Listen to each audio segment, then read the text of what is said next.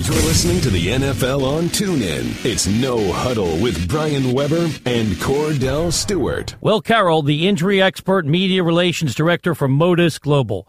Will, thanks for taking the time. So Sproles goes down with not only a broken arm, but a torn ACL on the same play. How does the rehab work moving forward? Does he have to allow one injury to heal before he focuses on the other? No, luckily for him, this devastating play don't really complicate each other too much. It's just the weirdest circumstance where two different bad things happened independently.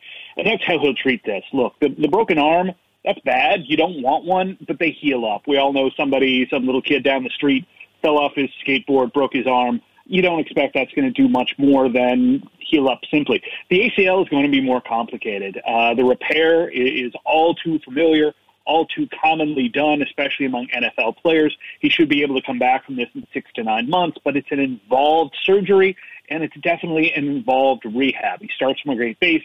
He's in shape. He's got that low center of gravity, but he also does put a lot of stress on those knees with the way he runs, so he's going to have them back to 100%. He's got plenty of time to get back for next season. I fully expect him to be back there again doing what he does so well. Sam Bradford started the season off so great, week one. But his knee, I think they said it was a bone bruise. Where is he now? What's the status with Sam Bradford?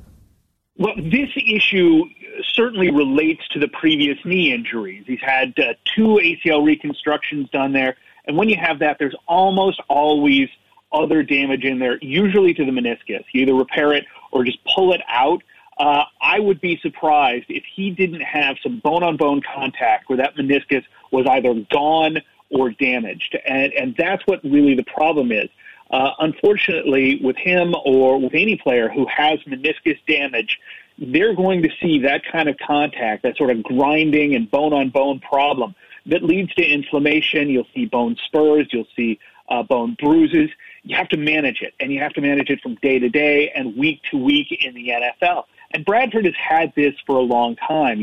There's a lot of players out there. Probably the best-known case is in the NBA with Dwayne Wade.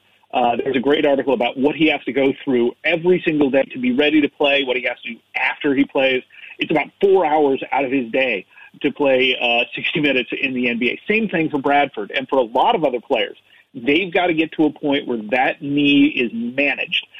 So Minnesota's going to have to get that under control, and that's tough. There's a lot of trial and error. The things they've done have obviously gotten out of whack now that he's got the swelling back in it. So they've got to get the swelling back out. They've got to get him back where he can recover not only from games but from practice.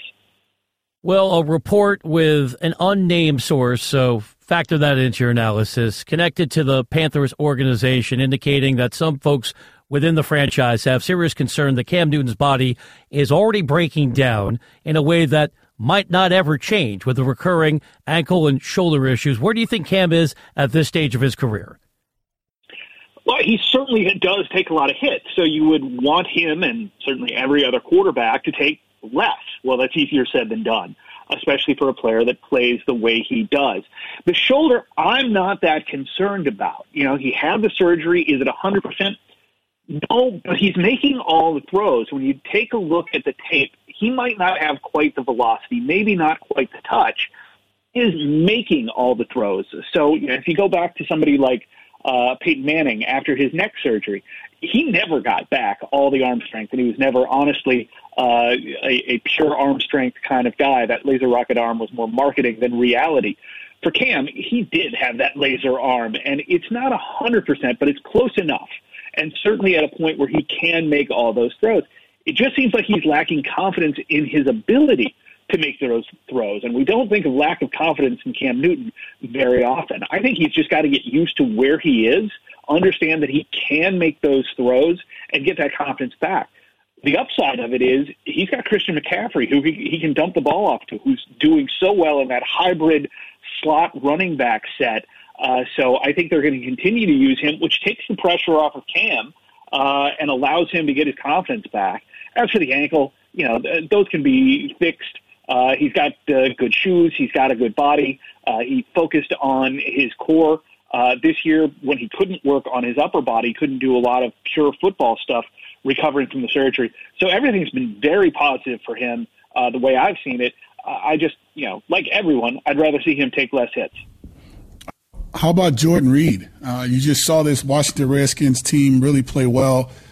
You saw the quarterback in Kirk. That's what the K. Cousins actually play really good football. But Jordan Reed, give me some things that's Jordan Reed. Tell me what's going on with him. Chest, shoulder, and toe? Yeah, the toe is a long-term thing, and this is problematic. I don't know if you ever had turf toe, Cordell, but it is painful and it lingers. I mean, it sounds soft. If we talked about an excessive sprain toe, then maybe people would understand how serious this is. So this is something he's going to be dealing with for the rest of his career, and they just have to manage it. As far as the shoulder, as far as the ribs, as far as all of these things, Jordan Reed, exceptionally talented. A matchup problem extraordinaire. Defenses have to address him and figure out, do you put a speed guy on him that he's going to be bigger than? Do you put a big guy on him who he's going to outrun? It's almost impossible. He's almost as tough to match up with on defense as Rob Gronkowski. The problem for both of them is, the trade-off is they're not very durable. And when we see a player like this who has several different injuries, we have to question, can he hold up under the workload of the NFL? Washington's going to have to figure out how to keep him as healthy as they possibly can. Is that less plays? Is that less practice? There's a lot of things in terms of sports science and sports medicine specific to workload management. The thing you can't take away are some of these big car crash level hits. But if he takes too many more of them, that matchup problem is not going to be a big issue because he's going to be on the sidelines permanently. He's Cordell Stewart. I'm Brian Weber, taking you around the league with Will Carroll, the injury expert. Will, just about anybody listening can have empathy for a groin injury. So what's the latest on Doug Baldwin in Seattle? Yeah, groin injuries are bad, but certainly you can work around them as a receiver. Doug Baldwin isn't reliant on pure route running, which is where this would be a problem. You would think this would affect speed guys more, but the adductor muscles are actually more involved in cutting and a little bit in acceleration because you tend to splay your feet out to get that quick start. So Baldwin is going to be able to cut hard the opposite side. With his groin, he'll go towards the groin, that is, and be able to make that cut easier than he is when he's going the other way from the groin. You see this with ankle injuries, knee injuries, that you can go opposite that. You can make that hard cut one direction, not the other. Thing is, defensive backs know this. The big advantage for a receiver that's a good route runner is the defensive back doesn't know which way they're going. If they know you've got to go left rather than right, much easier to play him. So I'll be interested to see how he goes. Assuming he practices on Friday, I fully expect him to suit up. But he is going to be slightly limited, and they're going to have to figure out how to get him a little more open than he normally would be from the routes. How about Derrick Henry? I mean, this backfield, the Tennessee Titans is with DeMarco Murray as well as Derrick Henry. How severe is his injury? Yeah, it doesn't look like it's too severe, and having Murray there, having that kind of depth, is certainly a luxury.